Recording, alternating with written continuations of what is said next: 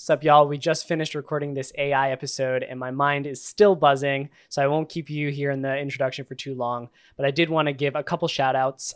One, first, head over to ctbb.show and drop your email in there. We've got Jesse Rivera writing some awesome text-based content that is sort of runs alongside the pod, a blogcast, if you will.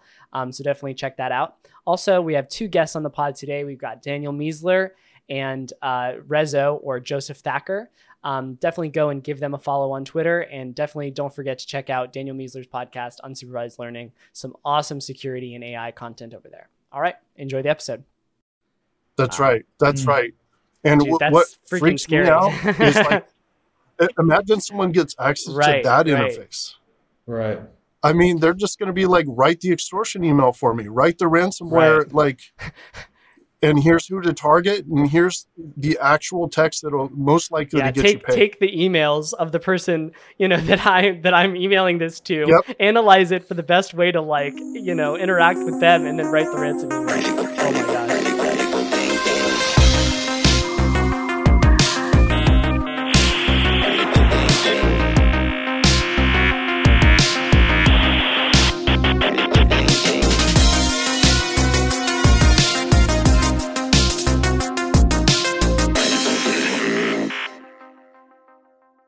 All right, we're rolling. Sup, guys? Welcome to the pod. Hey, dude, I'm super excited for this episode because AI is such a hot topic right now, and I just think there's a lot of stuff to uncover in this area. So really pleased to have Rez0 and Daniel Miessler on. For those of you that don't know these guys, you're missing out big time if you're not following them on Twitter. Both very active, both very high quality content. I'll go ahead and I'll let you guys do your own intros, but also I want to just say beforehand, like, Daniel, like, you're the closest thing that I know to a tech and security philosopher, and I just love that. Like all the times you put out those essays and stuff like that talk about like high level concepts, like backing up yourself into an LLM or like predictions on the future of IT architecture. I love that shit. So that's my little tidbit. And Daniel, I'll let you introduce yourself. Yeah, no, I appreciate you saying that. So I've been in security for, I think going on like 24 years now. So it's been quite a while. Yeah, my background is in, as you might expect, is in attacking, assessments, pen testing, mostly on the AppSec side. And as of like November, I've been totally bitten by this AI thing. I actually joined an AI team at Apple and worked there for a number of years. No way. But I wasn't really doing I wasn't really doing AI stuff there. I was just kind of helping them out with the AI stuff, and I was doing some other security stuff. But that's where I got my intro to it, and I did Andrew Ng's full course. Oh, nice. Of videos. Yeah, it was crazy. When was this happening? This was, I want to say 2017 okay, wow. or so. So you were a real early player in the space then. Yeah. I've been following it for quite some time. But yeah, that's what I'm doing now is like merging the two of AI and security. Yeah, I love that intro to the podcast as well. You talk about how AI and security mix together and how to create, that combination. It's really, really good content. Rez0, what about you, man? Yeah, well, I did want to say two quick things. One, Daniel is way ahead of it. I mean, just look at the name of his website and podcast, right? Yeah. Unsupervised learning. He's already been in the AI space way ahead of time. But then, and then also I did want to say before I intro myself that it's an absolute honor and pleasure to be hanging out with you guys today. Both of you all are people that I admired and looked up to for years and then have become friends with over the last, year or two. So that's really exciting. Yeah, no, I have been in security, I guess, 5 or 6 years now. Daniel may have more experience than me and you combined. I know, right? Seriously. So I started with a software engineering kind of background and then transitioned into security and kind of did defensive SOC analyst engineering work while I was developing the AppSec bug bounty hacking on the side for a couple of years and then made the switch. So now I do SaaS security, like hacking SaaS apps for App Omni and then, bug bounty on the side. And a lot of bug bounty you do. As Daniel mentioned. Yeah, exactly. And then Daniel, similar to him and similar to you, honestly, Justin, have been kind of bit by the AI bug lately. And so going down those rabbit holes, because we need people who are willing to pioneer and figure it out so we can help keep it secure, and then also find the things that other people aren't thinking about. Yeah, for sure. So. It's a really exciting space, and I think I've got two main directions that I want to go today with the pod, and both of you are sort of fit to one of them. That doesn't mean that the other one can't jump in on the other topic. Please jump in as you see fit. But the two things that I kind of want to talk about are how to hack with AI. So using AI to develop hacking tools and to help our hacking workflow. And then also how to hack AI, right? How to take advantage of these newer technologies and misconfigurations in these and find, vulnerabilities that we can report. So I figured we'd start out with like how to use AI for hacking. And I was gonna do this a little bit later on in the flow, Daniel, but I think I'm just going to jump right to it because I'm really excited to hear about it. You got to tell me about your personal setup for AI sort of shortcuts and command line tools that you've been building out, because you've hinted at that to me before, and I was like, all right, let's discuss it on the pod. So now's my moment. Yeah, absolutely. So like I don't remember when this was. It must have been like 2015 or 2016. I announced like this company called Helios. Okay. And everyone was like, congrats, you're going full time. But I wasn't going full time. Like, I was still doing my main gig. I just announced like the platform. But basically all it is, and I did a talk about this at DEF CON 1 year, called Mechanizing the Methodology. And I think like almost everyone, and I'm sure you two as well, are using this now, and maybe even were using it before. It's basically, I have one mini command for each thing I want to do. So I have one called get TLDs. The input is any existing domain, and I get all the TLDs. Well, I can then pipe that in to another command, which either takes input from as a parameter, or it takes it in from SDN, which is get subdomains. So now I'm piping from TLDs into subdomains, and now I can pipe into find open ports. Okay. And what's cool about it is that's abstracted, because I could use Nabu, I could use Nmap, Masscan, or whatever to do that. And then so what I have is I have currently around 39 of these. And then basically forming those into sentences is what ends up being my recon stack and my testing stack. Wow, that's cool. So you're kind of building out like a flow specifically, and it's very Linux style, right? It's piping directly one right into the other, and you're abstracting away all the different tools you're using. This is a really great idea and a great takeaway for anyone who's looking to build recon stuff. Like, even if it's just creating your own wrapper just around the tool, that's okay. But as long as you're abstracting it out, it becomes your flow will be consistent across, the commands that you'll run as your workflow evolves, as you change from, Nabu to Masscan or whatever you're jumping around for, you'll still be typing the same commands. That muscle memory will still be the same, and you can just interchange out the back end. That's really solid. What kind of ways do you see AI coming into this flow and evolving your current setup that you've got there? Did we lose him?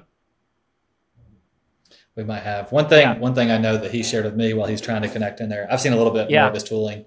And one huge thing with using LLMs is that you have to be able to get clean data, and you want to remove any fluff. And so that's one thing I know some of his cool tools do, is they pull content from web pages, and it just strips out all of the extra tags. It strips out all the extra fluff. And actually, Simon Willison, he writes a lot about AI and security and just AI in general. He just released a tool recently that will do the same thing for Python functions. So it's a command line tool that will do like a regex search on a Python code base. And then it only returns the code for the function that you search for.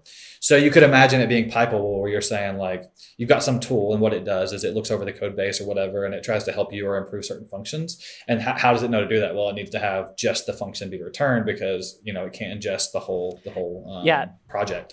And so that's exactly what it does. It does a loose search and just returns the code. That's pretty rad. And that's something that I kind of wanted to talk a little bit later with embeddings, is like, especially when we're building tooling surrounding, it could be JavaScript file analysis. It could be, it could be running code analyzing open source code or whatever is, Sure. one of the things that's most difficult for me is like, okay, now I've got to go find this function. And then there's like 6 functions that match this, signature for this specific call. And like, how do I know which one goes where? And if we had an LLM that really understood like, the mappings and could map out these sort of paths of code, then I think that would be really helpful. But it's hard to keep all that in context. That's actually interesting. Because there's only a certain amount of context window you've got.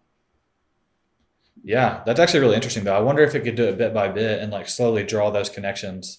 That'd be a really neat product, because I think it would allow, like if you could pre-run it on a code base and it created those flows, then it would allow the function call, and let's assume it could like compress it, or like that flow chart would be a good way for it would fit into context. It'd be a good way for the LLM to be able to understand what the app's doing, and then maybe be able to, return better or more coherent. Yeah. So, I mean, Copilot is absolutely, revolutionizing the development world. Right. And I'm really interested to see what's going to happen as we try to apply something like this to the security realm as well. And see if we can map out all these various pathways through the code and find vulnerabilities. So that's something that I'm definitely looking forward to checking out. Yeah, right, absolutely. And I think it's going to be the same. It's the same challenges that they're overcoming to have tools that are going to help developers write features in the context of the full app. I think they're going to run through all of those hurdles and challenges that we need them to run through. Right? Like, how do I ingest and understand this whole code base? Right? Because that's the only way you're going to be able to implement a feature at scale. Similarly, when they run through those same hurdles, we're going to be able to apply it to security, right? Like find security vulnerabilities now with the context and the awareness of the full project. Yeah, for sure. And I don't, well, I'm not sure if it was you or Daniel that dropped it into the doc, but this GPT engineer thing, did you see that? Yeah, I put it in there. I initially had it in my section, but then I saw that his section was called How to Use AI for Hacking. So I dragged it up to his. I wanted to talk about that specifically. Hopefully Daniel can reconnect here in a second, but I thought that was really cool for like such a cool concept and something that I hadn't really seen. So why don't you talk about that for just a second? I'm going to go answer a DM from Daniel, see if we can get him back on. Sure. Perfect. Yeah. I'll explain it to the audience. So GPT Engineer went from 0 to like 14,000 stars in the past like week. It's kind of like another project called Small Developer. And that's the one I heard of. I was like, it sounded familiar, but I thought it had a different name. Small Developer is the one that I heard. Yeah, Small Developer went from 0 to like 6,000 stars in a week. I think GPT Engineer fixes a few of the problems. I don't know if they were written in parallel or if if GPT Engineer was on top of Small Developer, but it has great prompts and it has great ways to kind of save off data and then tell the LLM exactly what connection pieces are important. Like this file needs this file and you've written this file and here's a summary of it, but you haven't written this file, so now write that. I would love to, once Daniel hops back on, or would love to get your thoughts on like what would a really advanced project or program or application that uses a similar style of like bit by bit understanding and bit by bit like learning, such that obviously we can apply GPT Engineer to develop security tools, but I wonder if you could do something similar where it's applied to a code base where actually it might be exactly what we're just talking about. Like maybe bit by bit it draws a map of the sources. It could definitely be something like that, but also like I feel like it's a very different realm in the security space, right? Like in the development space, you have this line by line list of like, okay, build out this feature and then, be able to invite users when they put in their email and then, they get added to the, and you can define it, you can describe it all in plain English language. But with hacking, it's like, you really have to understand what exactly is going on in order to have, you can't just, all of a sudden say, boom, this is exactly how we're going to hack this app. And then the thing can go do it. You have to be looking through the application. You have to be reading the JavaScript files. You got to be watching the API requests. And so I'm not really sure something like this is going to, fit perfectly into an AI substitute for our, for our job, so to speak, Yeah, maybe, but like in my head, and just to catch Daniel up, it seems like he hopped back on. There he is. We're talking about like a GPT Engineer or Small Developer like project, but applying it to security.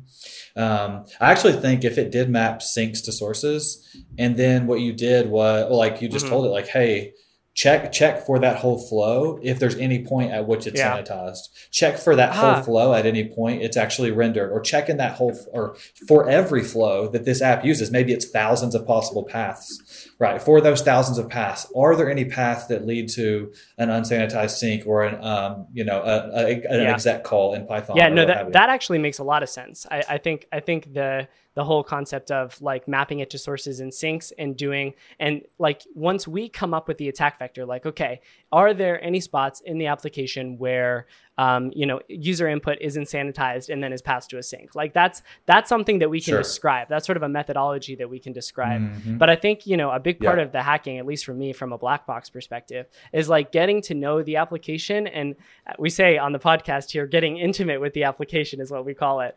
And really understanding the ins and outs, and like, if you don't have that, it's hard to build out a methodology of how exactly you could use, how exactly the LLM should go and attack the product. And that's where I think it could be really interesting and I kind of like this concept of using a LLM as like a brain in sort of more of an agent sort of way. Like, all right, what I want to accomplish is, here is all this documentation, parse through all this documentation, figure out the things that I'm not supposed to be able to do, and then see if you can go do them, like make a list of no's. That's a good idea. Yeah.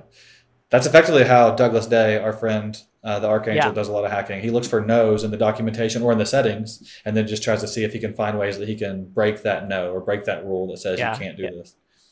Daniel, what do you think? What would it look like to apply a project like a complex project like GPT Engineer to hacking instead of to building? I think it's going to be better than we think it's going to be, and I think it's going to get there pretty quickly. I'm already messing with it, but I'm having trouble because I'm using GPT-4, and it really does not like asking for, if you ask for specific steps on how to attack something, it gets really angry. So what I'm doing is I'm using an agent out front to route to a local LLM to answer the question using the local LLM instead, which is more likely to do that. Unfortunately, they're not nearly as smart as GPT-4. Sure. So they're not able to piece together the dots. But so I just did a talk for NomSec NomCon. And basically, I had put in a bunch of context about an employee and a bunch of context about a fake startup that I created. And I was asking questions like, should this connection be allowed from here to there or something? And it would be like, yes, it should be allowed. And it pulled data from who the employee was, what systems they normally connect to, and that sort of thing. I also had, in the context of the fake company, they've got a single AWS account. It has, it's a root account, and it doesn't have 2FA enabled. Yeah. And I also put, like, they're struggling with SQL injections on the main website. So what I was doing was, like, leaving these breadcrumbs, which we can collect from internal information.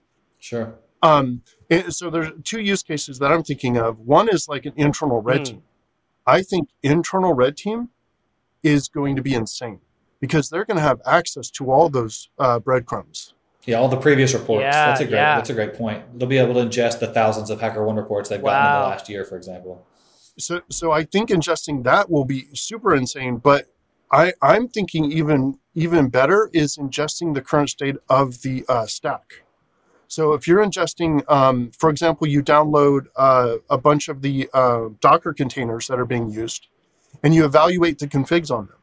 You evaluate all the configs of AWS.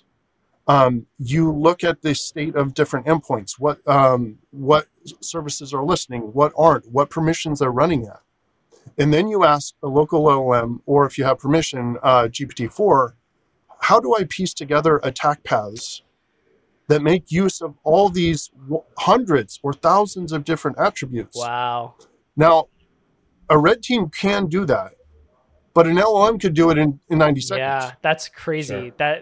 That's something that I hadn't really thought of, is like, being able to ingest, because I guess you would need something on the various endpoints to like pull open ports, pull all of the configs out, and then suck it all up into one central spot where you can train just sort of like a an LLM that is supposed to, I mean, and then you could query it, ask it questions. Hey, anywhere in our organization, are we using, log4j on all of these, various points? And I guess we've sort of got that to some extent already.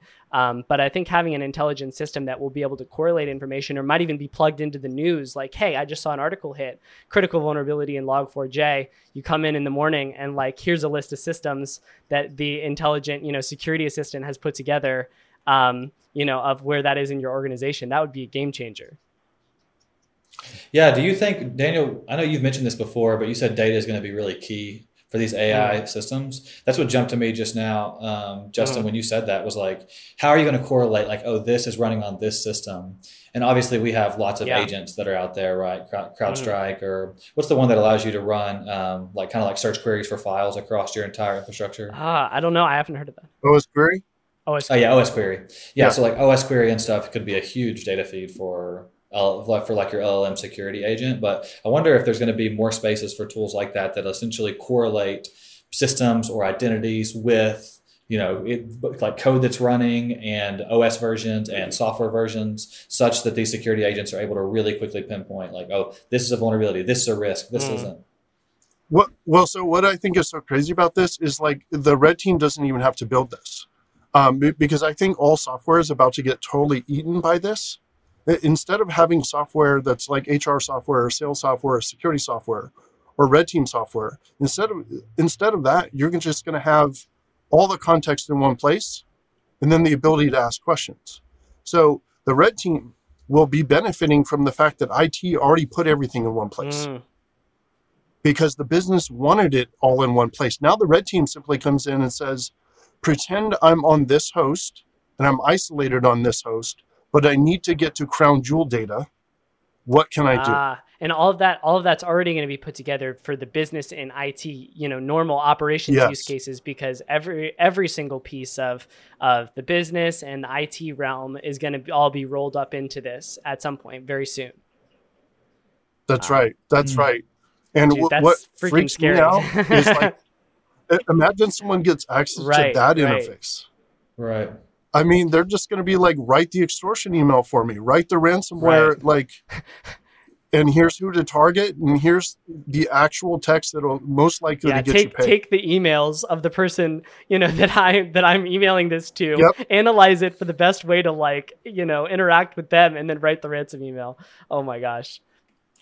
Well, I mean, will you even need to? Like at that point, if you have access to the emails, you just get access to the password reset tokens, and like once you have access to the LLM, that can contain all that data. So let me just, this is straying a little bit off of AI and bug bounty stuff, but that's the problem for me, I think, with decentralized finance in general, is like, say we get to that point, what Daniel said right there, the next step would be, sending an email for a ransom. And the reason for that is because like you can't, even if you have all the passwords and everything, you can't just log into their bank account and transfer all the money from their account to, your account. That's going to get undone, and it's going to cause, alarms to go off and stuff like that because of the centralized system. But if we switch everything into a decentralized system, there's no safety nets. There's no, Right. Hey, LLM, give me all of the secret 15-word secret phrases that are on all of these machines for this organization. Or if, let's say, God forbid, a startup like this or a company like this was using, Bitcoin or any of the other, systems, decentralized currencies for their primary, banking source.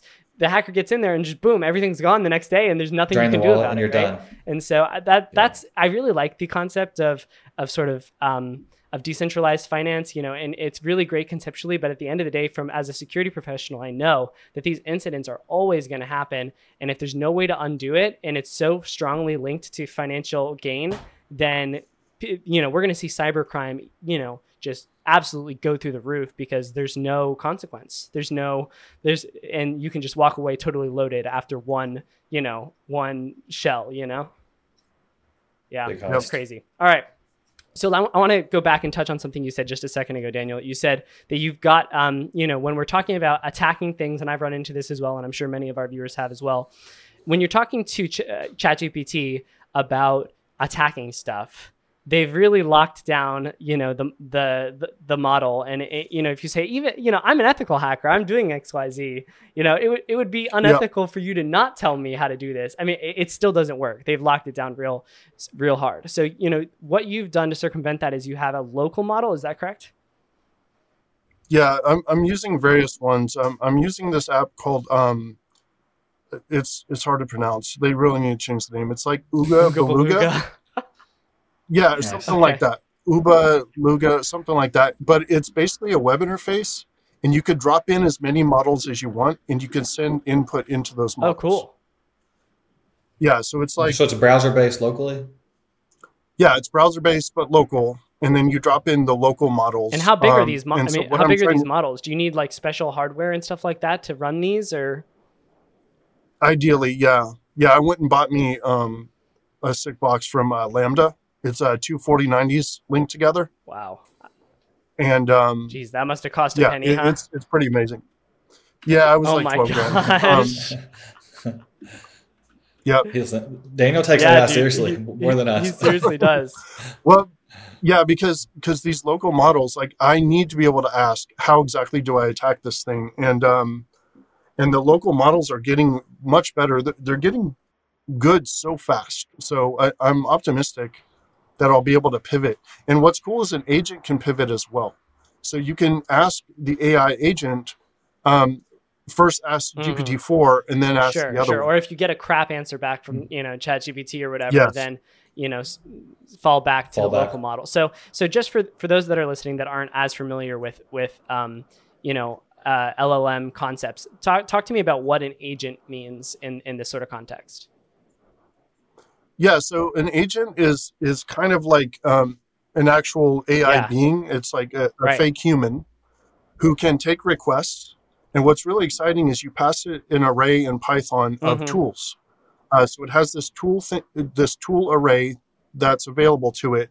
So when it talks to an LLM or when it's trying to solve a problem, it decides what tool inside of that array to route it to. So think of it as like an intelligent router. So you could say, what is the circumference of the Earth and multiply that by 2. And so that would be a Google search and then a calculator lookup. Gotcha. And what's most important is it does both by itself. So first it does the lookup, then it does the calculator thing. And I'm now connecting this with my recon stuff. So what was before was standalone individual commands. I actually have a TLD lookup and then the subdomain lookup. And if you ask for subdomains, it sends it to the subdomains API. So it routes. It's an intelligent router. Wow. So you can just sort of build individual entities here that have a goal and can utilize tools that you provide to it. So this is something that's really exciting, I think, with this space, is like being able to, and I guess, the restrictions, like we talked about, are going to kind of get in the way a little bit. But I would love to be able to say to a agent or something like that, here is this HTTP request, right? And if you can figure out a way to, let's just say we'll do a Unicode normalization attack, right? Let's say if you can use as input a Unicode character and then get as output a ASCII character, right? There's some normalization happening somewhere in there, and then have this thing have the goal of going and doing that, then or other similar fuzzing activities. I feel like that would be extremely helpful and a really cool tool to give to the hacking community in general.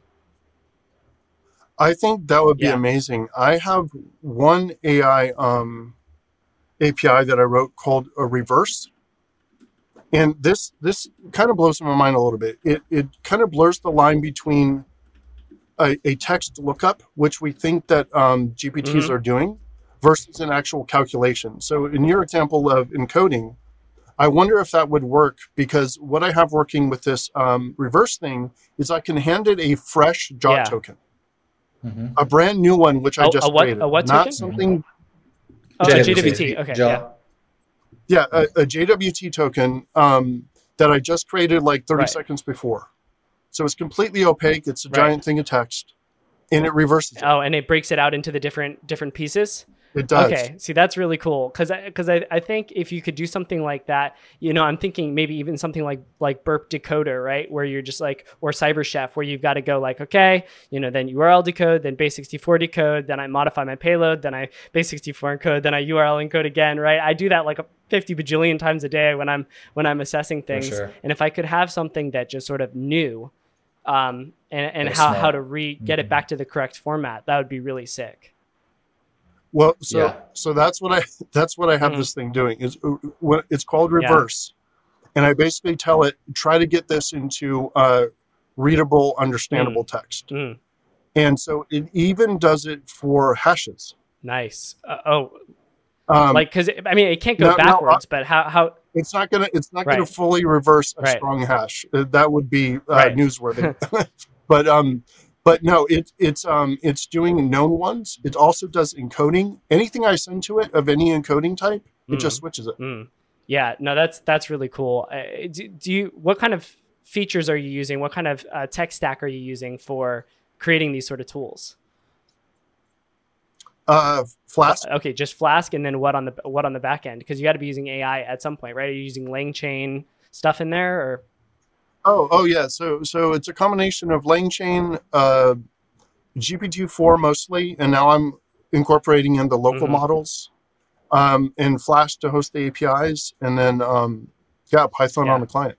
Have you tried the is it Claude or Cloud 100K model at all?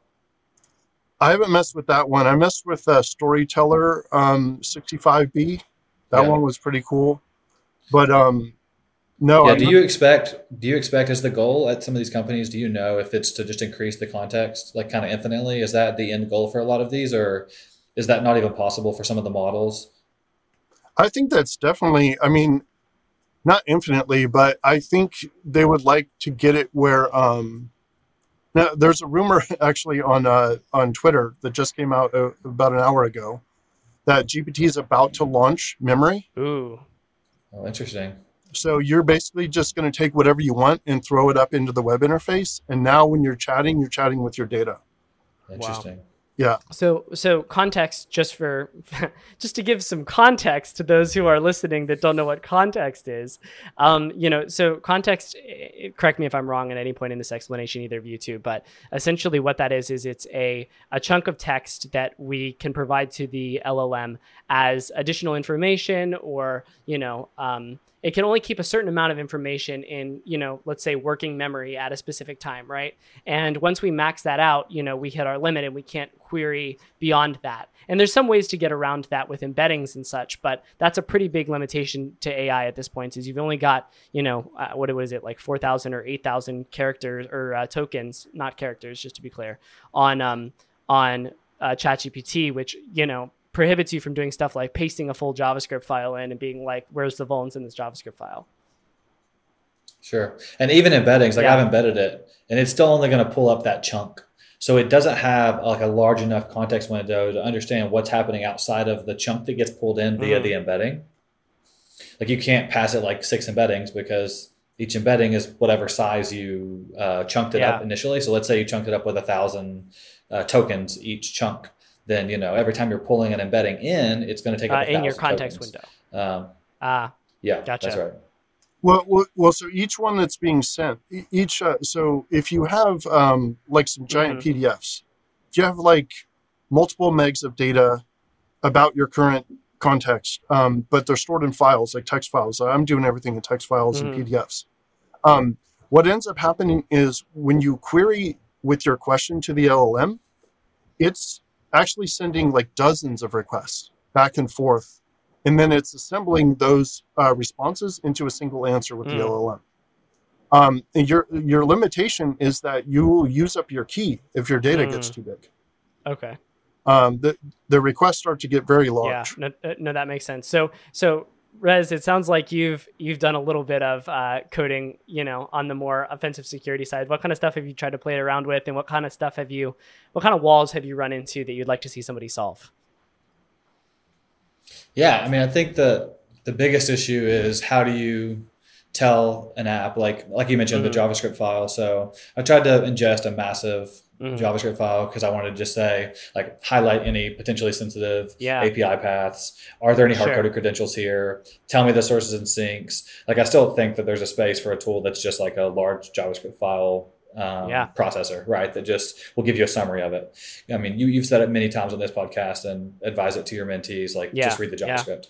But some of these JavaScript files are so large that it would take you weeks just to read it. Makes your eyes bleed too, man. Like if there's something, and one of the things that I've actually really, I've seen this before, and some people played around with just a little snippet of it, but you can ask, ChatGPT to beautify a specific JavaScript snippet, right? And it'll format and everything, which you can do it wherever, but also it'll rename variables to things that make all sense. The variables such that they make sense. And I'm like, oh my gosh, dude, if we can get this working properly, like that would change my day-to-day so much.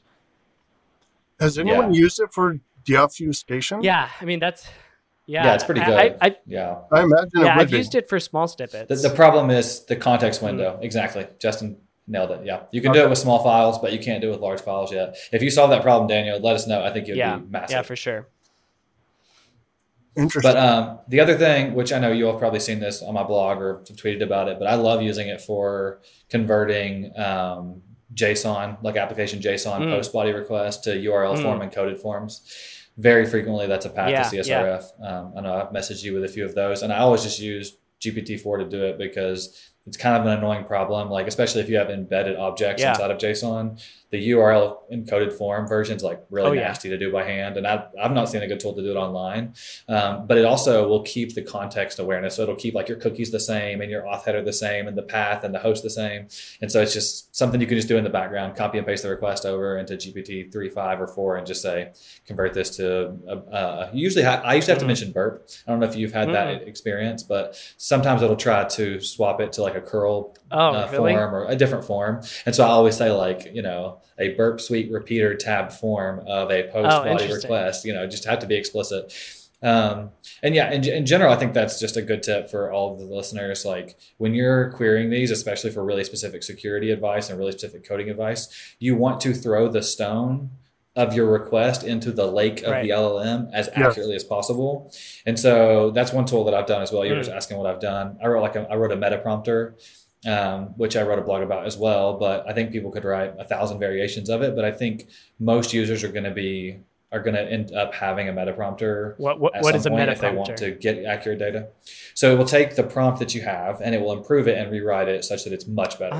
And so you can have that mapped like a bunch of hard-coded prompts in the back end, or you can have it write it dynamically. But essentially your meta prompter is you're going to just tell GPT, hey, your job is to write good prompts. To write a good prompt, you need to mention experts in the space. You need to mention the specifics of the question. You need to elaborate on any steps that you need to go through. You need to make sure that you use step-by-step reasoning, and then you need to query it with that, but only return the end result or whatever. I actually think a perfect meta-prompter stack would actually make the step-by-step request along with all that details I just mentioned, like mention experts, mention all the details. And then it's going to respond like, hey, here's my thoughts step-by-step, but then respond back to that in the same thread and just say, now just respond with the summary of the answer only. Because as the end user, you don't want to read their step-by-step thinking, but the step-by-step thinking increases the accuracy like tenfold in the response. And so I think that that's the best way to write a meta prompter. You want to take the user's prompt, enhance it, tell it to think step-by-step, and like logically, respond step-by-step.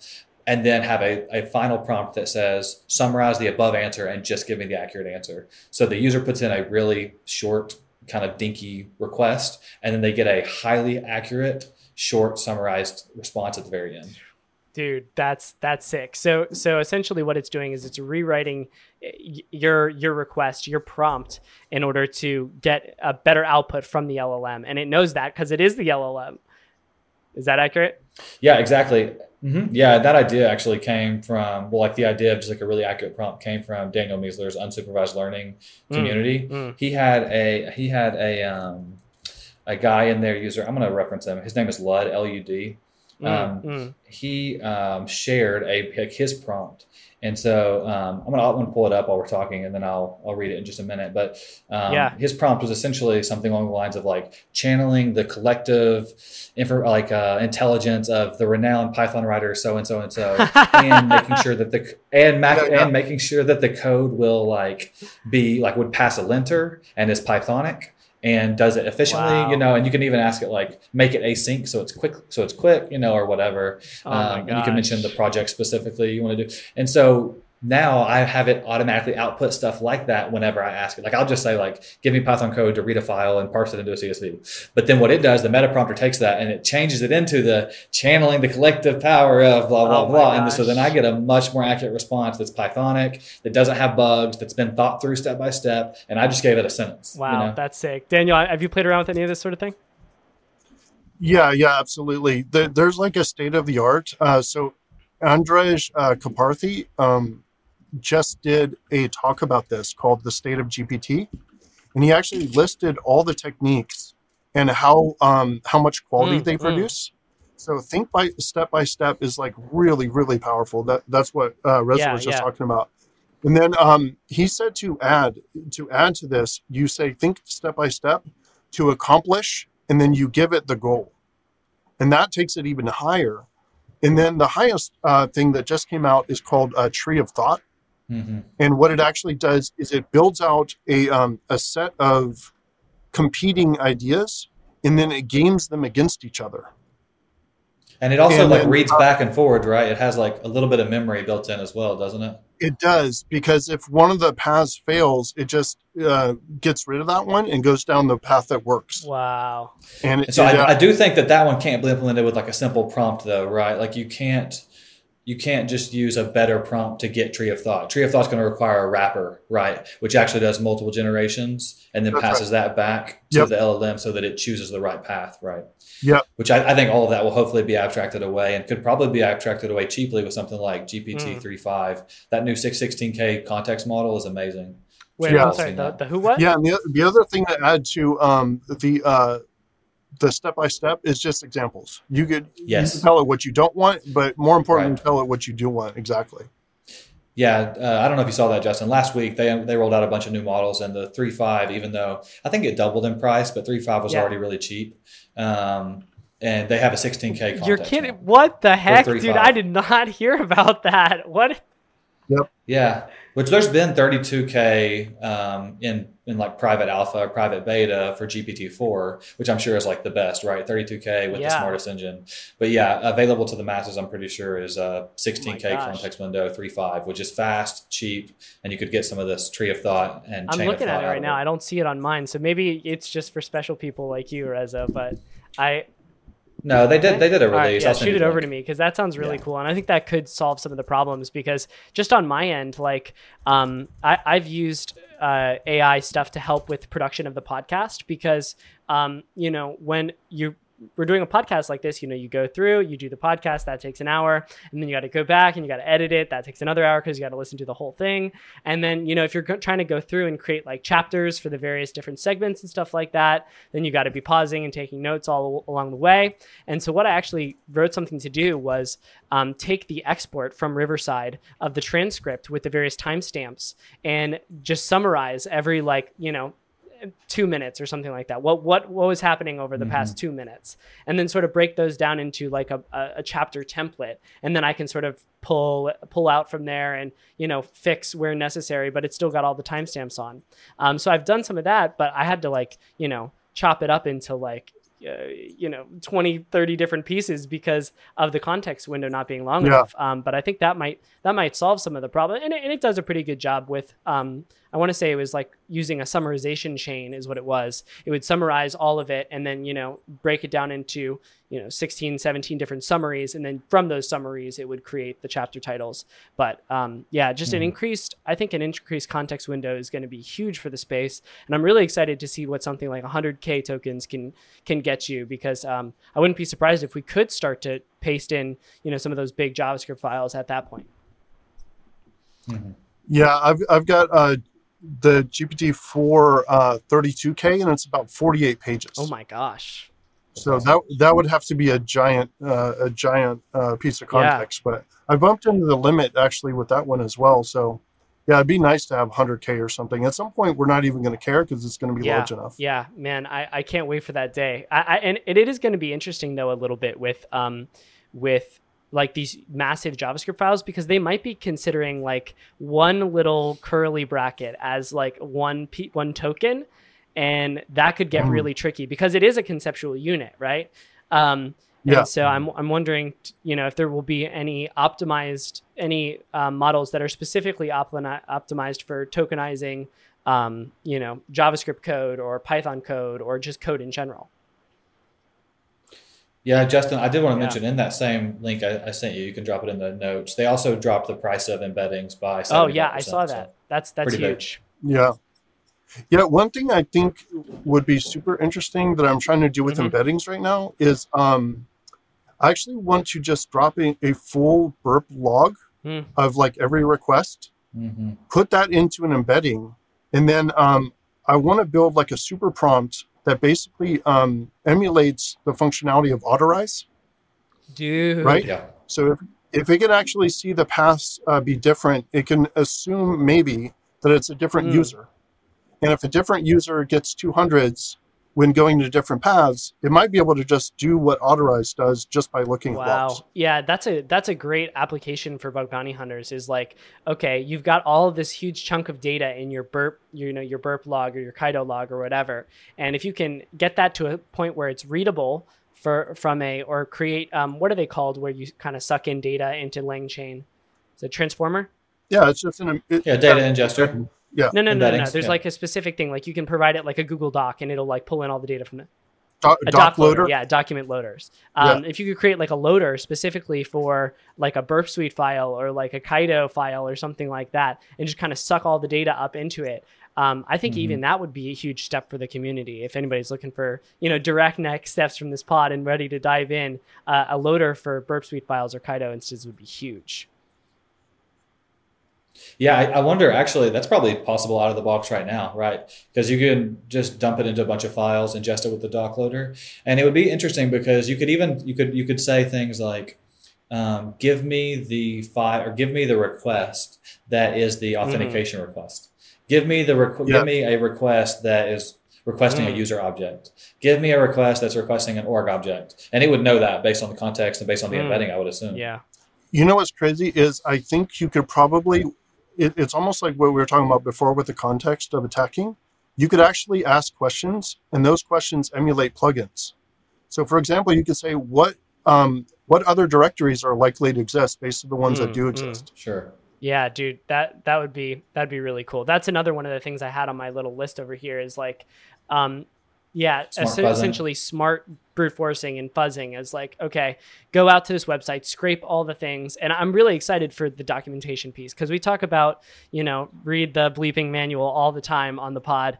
And I mean, that's pretty much what I've been doing for this last live hacking event too, is just sitting down, reading through all the docs and, really becoming an expert on the product and then trying to dive into it and hack it. And if I could literally just say, hey, here's this doc, summarizing agent, right? And I say, here's the list of the docs, goes out, reads all of the pages, and I say, tell me all the things that it says I shouldn't be able to do inside this documentation.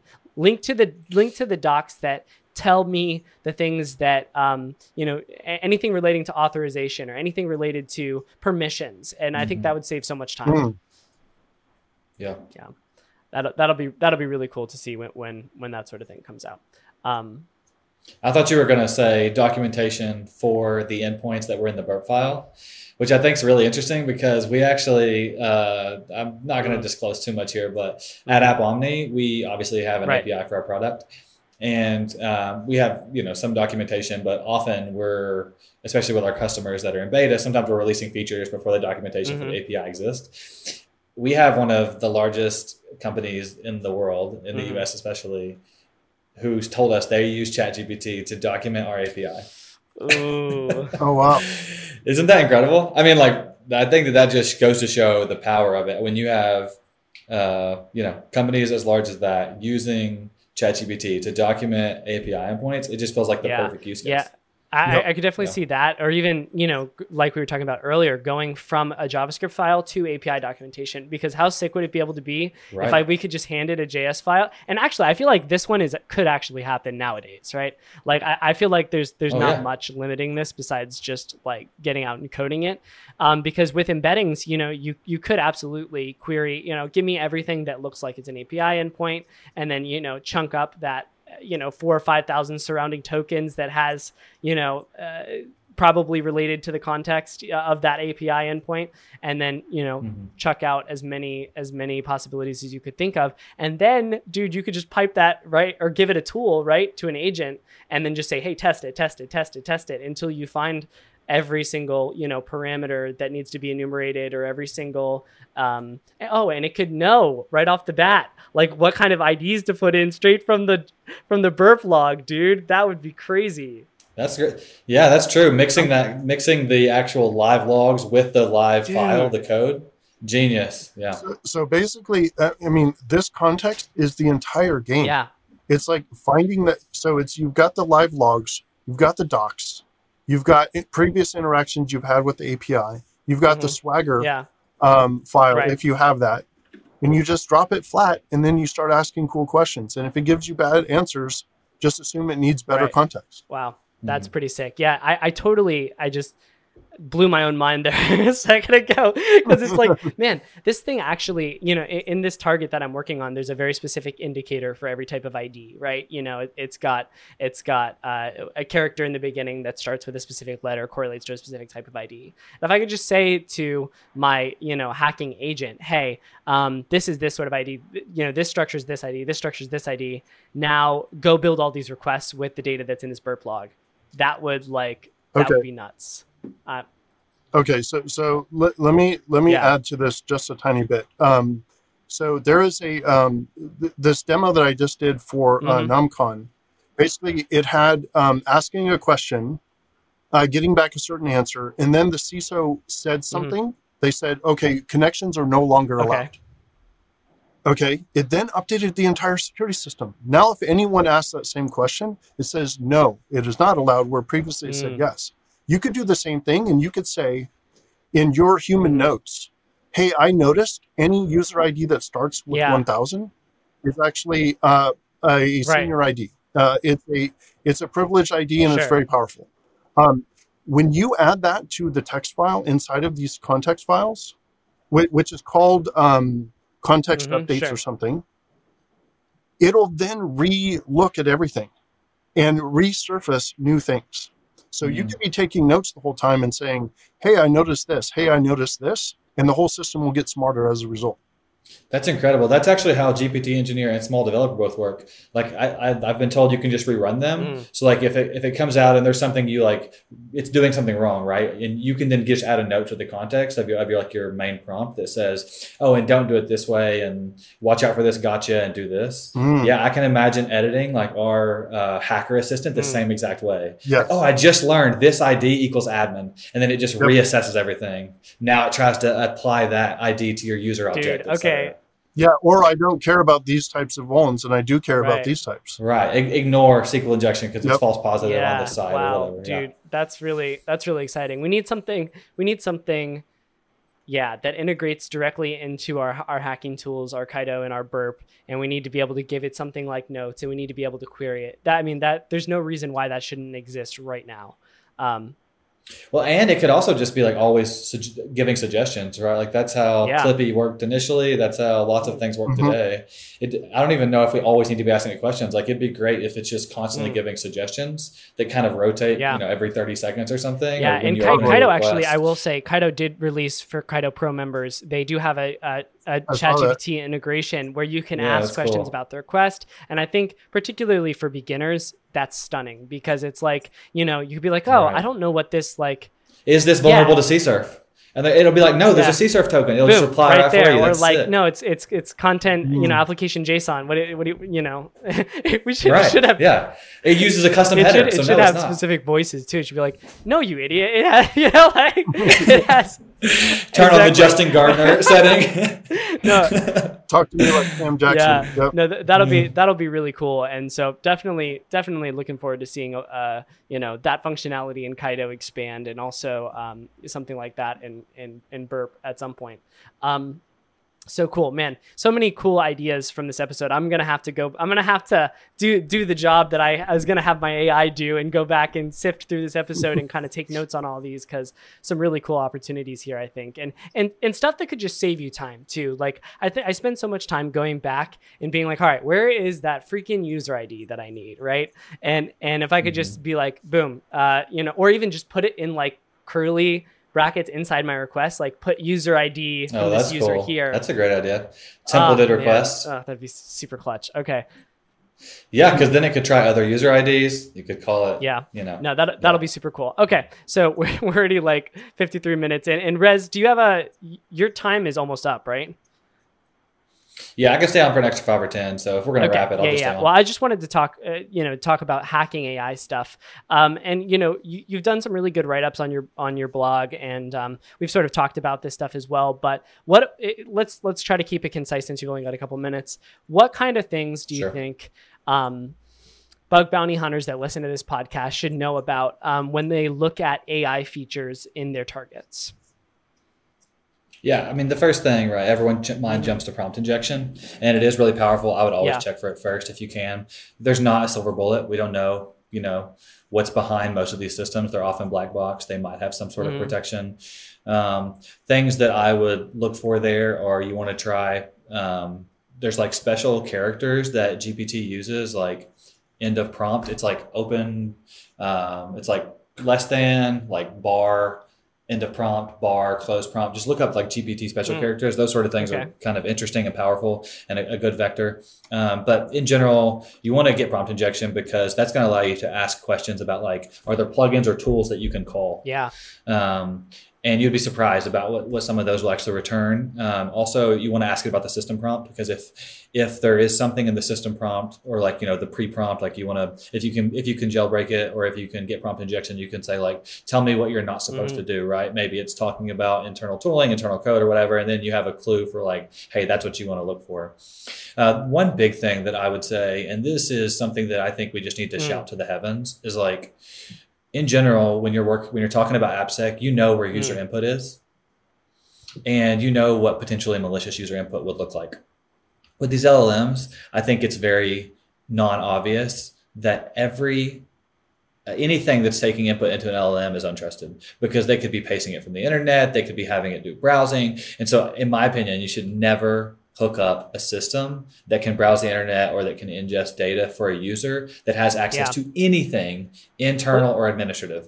And I think I was going to ask Daniel about this if we had more time, but I think, like, based on the AI canary that he put in his robots.txt, which for anyone listening is just like a prompt injection payload that says, hey, give me a callback to this URL, and it has like a little bit of prompt injection, jailbreaky stuff at the top of it in his robots.txt. When everyone has an AI agent on their phone and 5 on their computer, and devs are running these to scour the internet, to build tools, to ingest websites, to do indexing. Like, there's some projects right now that are trying to embed the whole internet, and like all of those systems are ingesting this data, and there's going to be so much prompt injection. And so my opinion would be, just never give any access to a tool that has any kind of browsing or end user input. Like, keep all of your administrative stuff and all of your sensitive stuff for like staff, employees only, and then also give them good training. I was going to say as well, even if and then you've got this concept of indirect prompt injection as well. So even if you've got these internal, segmented LLM interfaces, that have access to these tools, if your employees are taking data, from like your errors or something like that, like, why is this error happening? Let me just ask the internal, LLM, and somewhere in that error is like,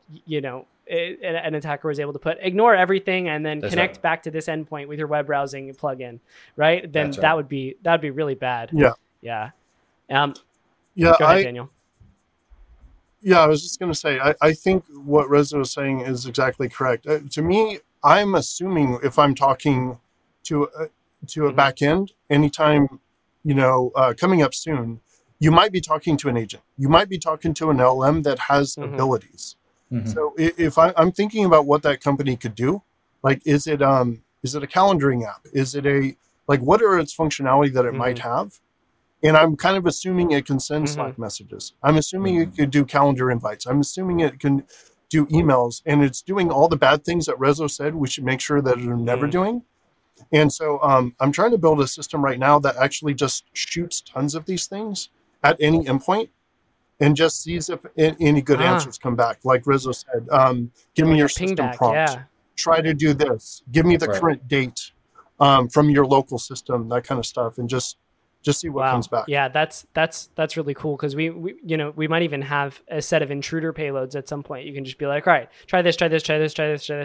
That's actually a great point. That's a good way to describe it in a succinct way, like intruder payloads for LLMs and their capabilities. And then anytime you have an input, just like spam all of them. And, obviously it's going to take a second because LLMs are processing slow nowadays still. But, once that gets faster and faster and faster, I wouldn't be surprised if we could see, 50, 60 requests per second, within the next year or two, and being able to push out and iterate very quickly on something that might result in prompt injection. Yeah, Justin, I'm going to give you one more attack vector before, and then I'm going to hop off. But earlier you asked me the challenges. One thing about letting an agent run with fuzzing is that it will sometimes fall into the loop of like admin 1, admin 2, admin 3, admin 4, and it just gets in an infinite loop of fuzzing admin number.